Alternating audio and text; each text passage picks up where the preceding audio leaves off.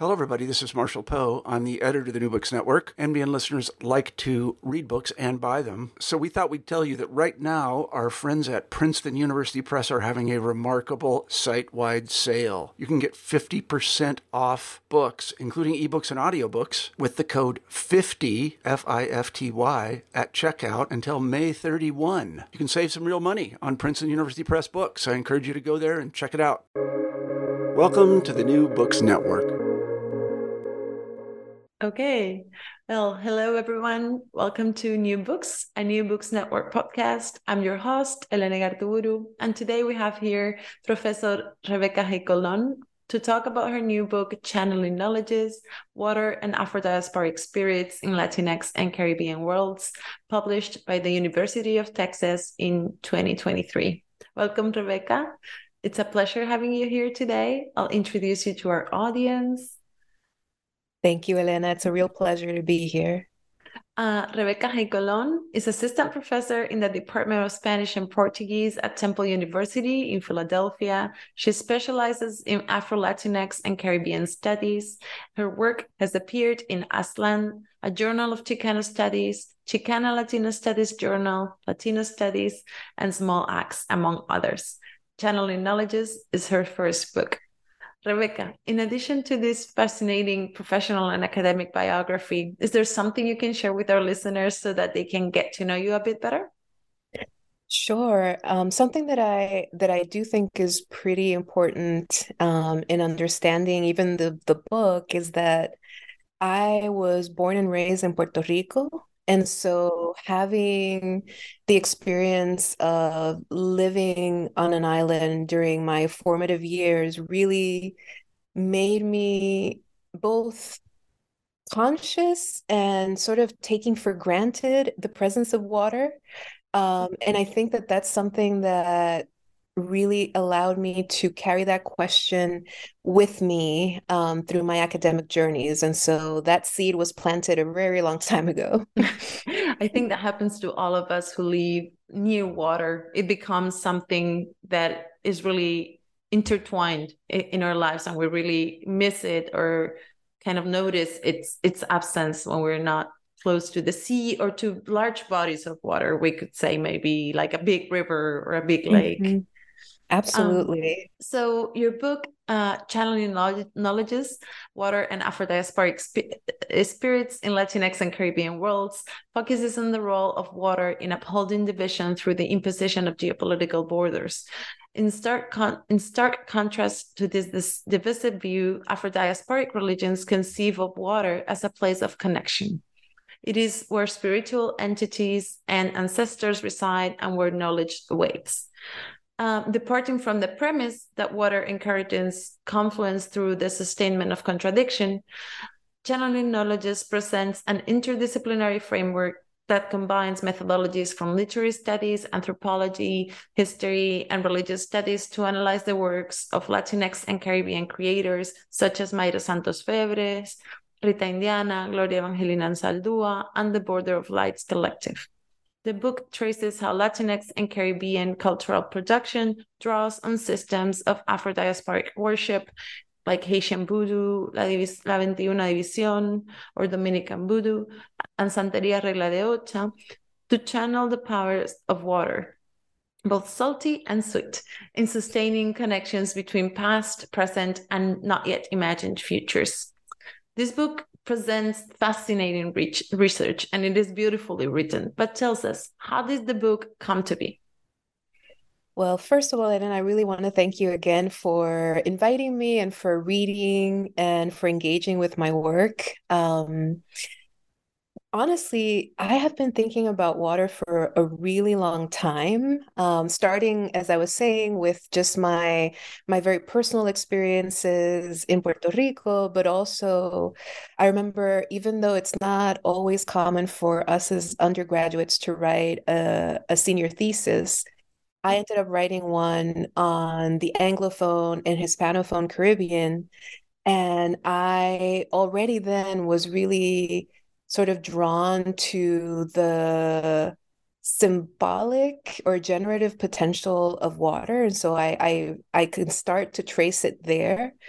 But then when I did my doctoral dissertation, I was very much thinking about water, but I was really focused on the sea, right? Because this is what I had actually seen sort of taken up by critics and authors in my midst. But the one thing that I really wanted to highlight that's a big difference between what I was doing when I was doing my doctoral dissertation and what ended up happening with channeling knowledges is that in my dissertation, I was really sort of not only focusing only on the sea, but also really only looking at water through a literary lens, right? So it was sort of like seeing it as a metaphor, but not really seeing it as a living, active body in and of itself. And so, in order to really sort of expand my view, I had to take on an interdisciplinary lens, right? And here I also have to credit my field of Latinx studies because Latinx studies is inherently interdisciplinary, right? It doesn't matter if you are focused on literature or focused on art or focused on history.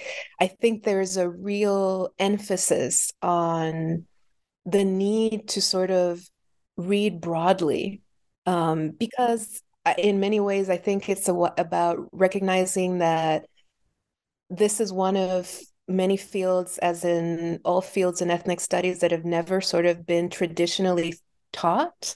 So you have to search for knowledges elsewhere.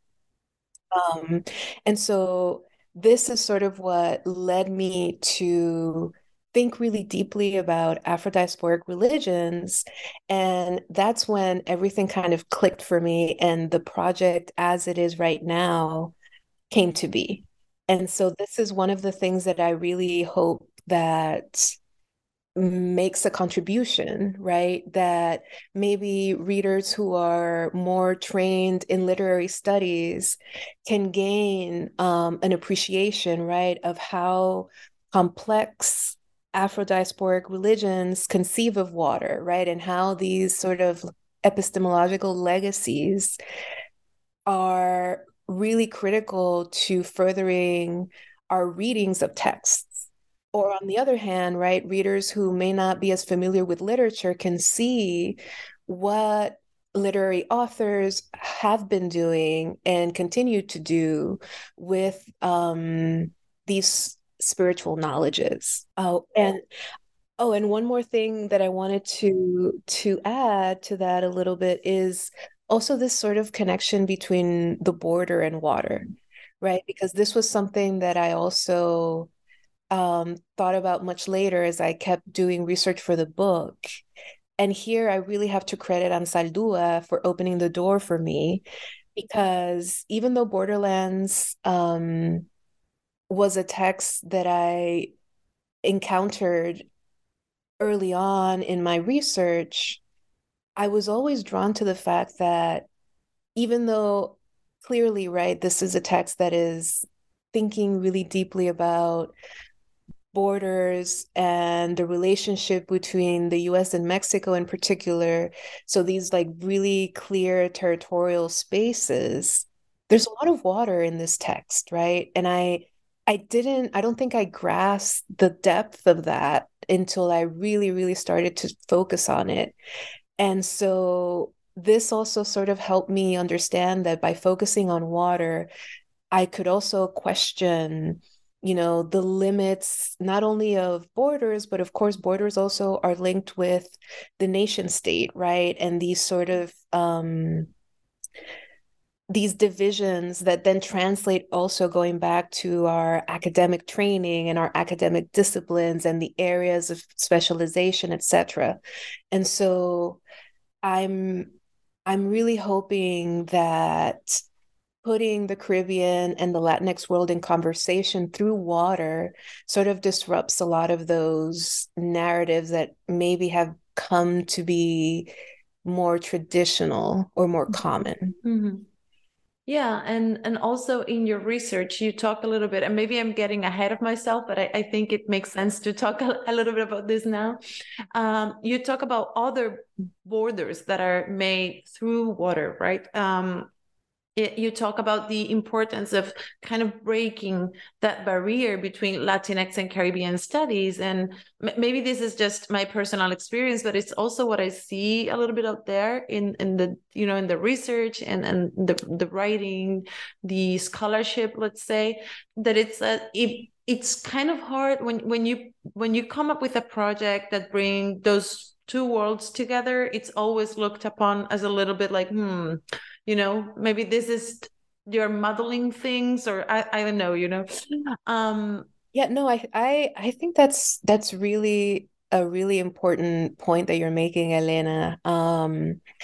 Because, and I say this a lot to my students, or at least I try to remind them, right, that discipline, right? Like they are very, very clear about what we should and should not be doing, right? What counts as legible or valid as a area of study and what is not, right? And I think that the corpus that readers will find in channeling knowledges is really invested in interrogating those sort of divides, right? Because that is another really like pivotal epistemological border that I'm pushing against in the book. And different areas and different disciplines will have different blind spots, right? Because I think in one of your questions, and I know that we're we're kind of jumping around, but I think that's sort of the nature of the book too, as well. So thinking about Haiti, right? Haiti is very, very visible, for example, in religious studies and anthropological studies, because there's been a lot of work on Haitian voodoo and also Cuba, right, with Santería de la de Ocha.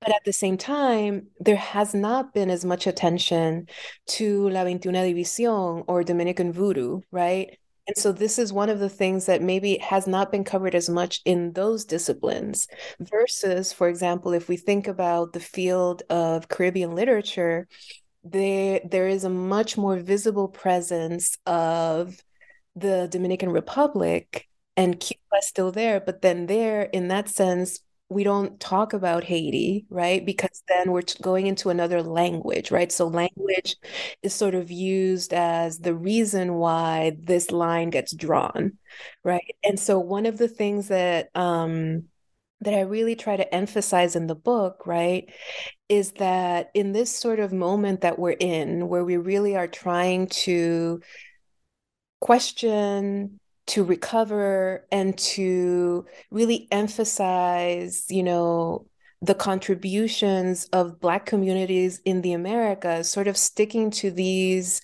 borders or these divides is going to limit us, right? Hinder us.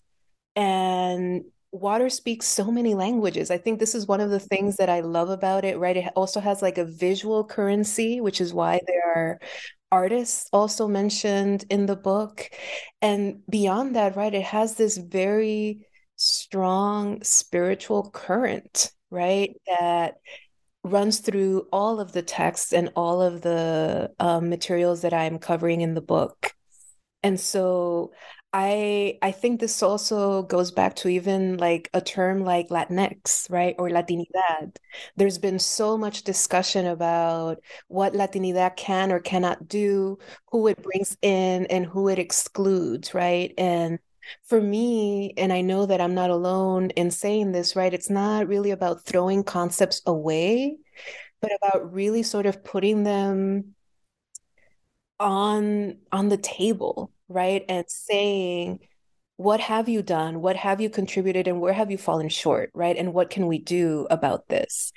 And this is one of the concepts that I really like, that I've sort of gotten to become more familiar with writing the book, is this notion of, and I'm going to say it in Spanish and then talk about it in English, but this notion of desbordar, right? Of overflowing. But in Spanish, right, this notion of desbordar literally would translate to undoing borders, right? There's an undoing of these sort of limits and these divides.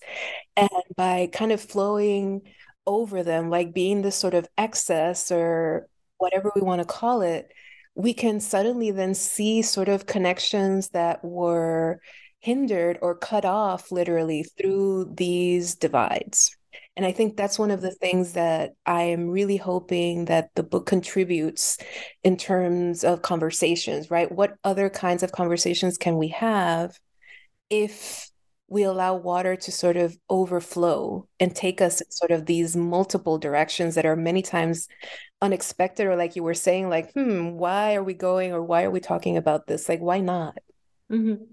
Exactly. And I think that's a lot of what this interdisciplinary approach that you propose does, right? It breaks through those borders and it allows us to have a more complete or complex or even contradictory at times notion of these ideas. It goes beyond what is expected. But I want to introduce the book a little bit to our listeners and just letting them know that the book features 4 chapters. They are framed by a prologue and an epilogue. The prologue is titled Infusing the Sacred, the Liquid Knowledges of the Afro-Diasporic World. And it includes, the theoretical framework and analyzes the exhibition Bloodlines by the Dominican Haitian American artist Pirelli Vaz and its accompanying work. The 4 chapters respectively discuss Mayra Santos Febres and her book of poems, Boat People, Rita Indiana and her novel La Mucama de Omincule. And the last 2 chapters feature the Gloria Evangelina Nsaldúa archive and offers a rereading of her canonical Borderlands. The book closes with the epilogue, Water and Light, the Bóveda as counter archive, and deals with a vigil organized by the Border of Lights collective at the northwestern border between Haiti and the Dominican Republic to honor the victims of the 1937 massacre. And in the prologue, you introduce the terminology that makes up your research. You have talked a little bit about this idea of desbordar and some other terms, but could you tell us a bit about other terms that you use or that you pull from, let's say, and how they help you dialogue with other contemporary scholars like Lorgia Garcia Peña, for instance? Yeah, thank you for this question, Elena. I really like that you focused on Lorgia Garcia Peña, right? Because in her book, The Borders of Dominicanidad, she introduces this idea of bordering, right? And this concept, even though it's one of the many ideas that she's contributing in the book, it was really critical for me in terms of helping me understand borders as living spaces, right? That are, yes, existing on the physical plane, right? When we're thinking about border crossings, for example, like these sort of very localized and territorial spaces, but also this notion of how the borders that sort of shape the physical world get enacted all across different spaces. And here, one of the ideas that I remember that she's talking about, right, is this idea that borders are kind of imposed onto physical bodies, right?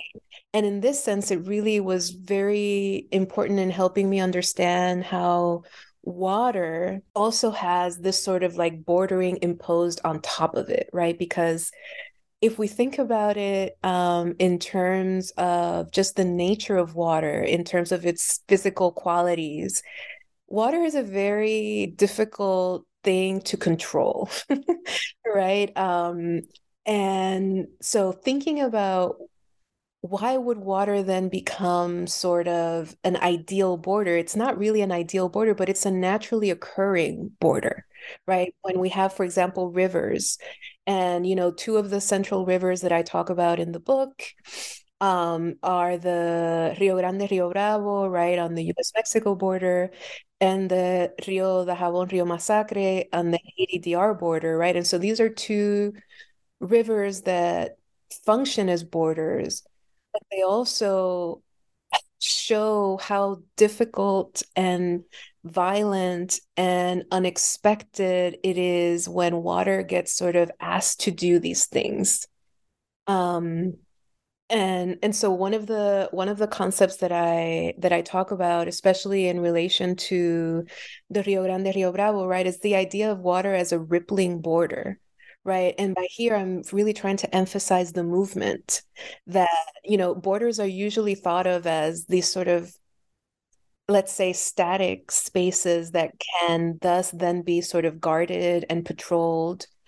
But in regards to a rippling border, right, there's an inherent movement that's happening all the time. And so that then sort of really makes us question again what are borders doing and how are they doing this? And if we're going to exert control over borders, what is the cost of that, right? And I think, in discussion of the Rio Grande, Rio Bravo, we can see that the cost of that was a huge, like, ecological cost, right? Of like creating a concrete channel to sort of like say this is where the water should run, right? And so that's one of the ways of visualizing that. Yeah. But Mhm. also this idea that water always, I mean, borders and water borders, maybe more specifically, they are a site of separation in a way, right? They mark two different spaces, but they're also a place of connection, a place that is permeable, but something that also permeates, right? Like when the border, when the river overflows, it exceeds, right? And so that is really interesting about the nature of water and what it does and its possibilities, right? Like it is an agent and it is alive. Absolutely. And I love that you picked up on that because in instances where I've talked about these ideas, especially about water as a border, I usually see people light up because this concept, right, is I'm working in a particular space because it's the space that I have knowledge of. But clearly, this resonates like across the globe because I've had people then mention, bodies of water in Europe, what bodies of water in Asia, things that really make them think like, yes, this sort of concept is really applicable. And I think this is one of the really valuable qualities of water is like it is part of the human experience. And so in that sense, it really has a potential to generate very wide-ranging conversations. Um, and with that in mind, I think, one more concept that I wanted to mention that I thought very deeply about as I was researching and writing the book is this idea of the Black Atlantic, right? That's been such a central concept for Black studies on a global level, going back to this sort of like very far-reaching concept. And I I obviously recognize that this is a really important concept, but I also realize that, what do we leave out when we use the concept of the Black Atlantic, right? Because how, again, going back to, you know, water as a border, where do we draw the line, right, of the Atlantic and the Pacific, for example? Where or how do we then emphasize like the Caribbean Sea? How or why do we then choose not to discuss the multiple rivers that actually lead into the sea? Right. And in the book, one of the things that I mention at different points, right, is that that space of encounter between salty and sweet waters, right, where the river goes into the sea, those are really powerful spaces in Afro-Diasporic religions because something energetically is happening there. Right. And so what happens if maybe our conversations about water centered those moments of confluence? Rather than sort of trying to present something that's a little more neat, right, so to speak. Yeah, and those spaces also speak of interconnection of I don't think the word I want to use right now is hybridity, but maybe of mixing, right? Like both waters get mixed and they produce something new, and those spaces hold like specific fauna and flora etc., etc. So they are powerful spaces that we should take more into account. And going with the power of water, you also mentioned two key ideas about the organization of the book. On the one hand, you suggest the prologue and the epilogue are free-flowing, right? They're open. And on the other hand, the chapter organization is structured according to the bodies of water found in each text you analyze. Water runs and connects your research and marks your interest in creating knowledge that doesn't stagnate, that doesn't offer one single or one simple answer. How do these ideas come up in the book? Yeah, thank you for noticing, right, these descriptions of the organization and the prologue and the epilogue. And, the organization of the book for me was something that I really did my best to relinquish control of it, because as I state multiple times throughout the book, water doesn't really follow chronological expectations or geographical ones, right? And so me trying to like clearly outline and structure the book just felt antithetical to just the very writing that I was doing. So it's impossible for me to say like how it came to be organized in this particular way. It's just what felt that needed to happen. But then, as I was in the process of revising the book for publication and preparing it, that was one of the questions that came up through the editorial process. Like, why, for example, why are you talking about a prologue and not an introduction, for example? And I actually appreciated having the opportunity to think really deeply about this, because again, I am a first book author, and so I definitely want to emphasize that. But just like all of these different sort of milestones in the academic world, right? There's this notion that there's a formula, right? There are steps that you have to complete in order to get to a certain outcome. And I guess the formula for a book is like you have an introduction, you have a conclusion, and you have your chapters, right? And somehow this project just felt like that was stifling it. And so I was trying to think about more fluid ways to organize it, right? And I really noted as I was writing how much water verbiage we use when we write. Yes. It's amazing. And it's like once you go into it, you realize like, water really has such a strong like epistemological charge for us, even in ways that we don't always recognize, right? And I think language is one of those ways. But I guess the structure of the book, what I'm hoping is that it shows that there are other kinds of formulas that could be used in order to maybe put different fields, different concepts, and different ideas in conversation with each other, and to realize that those sort of like expectations that we have of a particular kind of resolution or a simplification of a concept, or the idea of like being the quote unquote expert in a field, like these are not things that have to be that way, right? We can approach them differently. And, I remember one conversation with one of my colleagues who read a portion of the book. We came up with this, I think he was asking me, so what does water do, right? How can I explain it? And honestly, my response was, well, I don't know how I can explain it, because if I try to sort of latch onto water and hold it in my hand, I'm going to wind up with an empty hand. It's just going to flow right through my hand, right? I can't grasp it in that way. But what I can tell you is how it moves, where it takes us, right? And so that sort of brings us back to the sort of free flowing and fluid organization of the book. Fantastic. I love it. I think it's really open, and that it allows us to think differently and to not want to set things, right? Just to think and to keep thinking and to consider that these ideas need to be reconsidered, rethought, and not because they're wrong or incomplete, just because that's the way knowledge works, right? We need to be rethinking, rereading, rewriting all the time. Yes.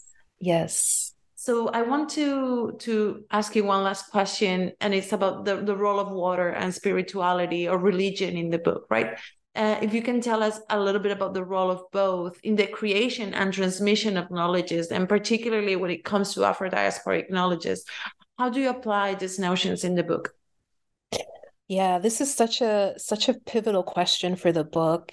And I know that we're running short on time, so I'll try to rein it in, even though we're just saying it's so hard to rein it in with the book. But one of the things that I realized very quickly when doing research on Afro-Diasporic religions is that water is never functioning only in one role, right?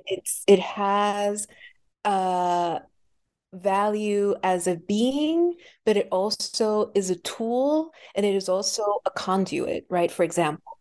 And I think that one of the clearest moments where we can visualize this sort of power of water on all of these multiple levels, which are also occurring simultaneously, is thinking about the initiation ceremonies in Haitian Voodoo, in La 21 División, and in Santería Regla de Ocha. And so that's why in the prologue, you'll find a pretty thorough discussion of key moments in these practices and these rituals.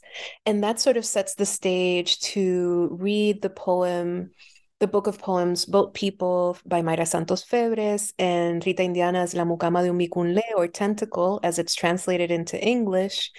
And sort of realizing that in each of these texts, the authors are actually offering a kind of literary initiation, right? Which I actually argue that it affects what is happening in the text, but also has the potential to affect the readers, right? And sort of like really change or transform their understanding of water as we move along. And then when it comes to the art world with the work of Firelei Baez, I really discuss how water helps to dissolve and to reimagine geographical spaces and connections, and thus sort of like connects personal and national and communal histories. And so that sort of art of recovery also then blends into my approach to Ansalduas's work and her archive, which is fascinating but immense. And so I will say that I'm really looking forward to more people working on it and seeing what else we can glean from so much of her writing that was actually never published.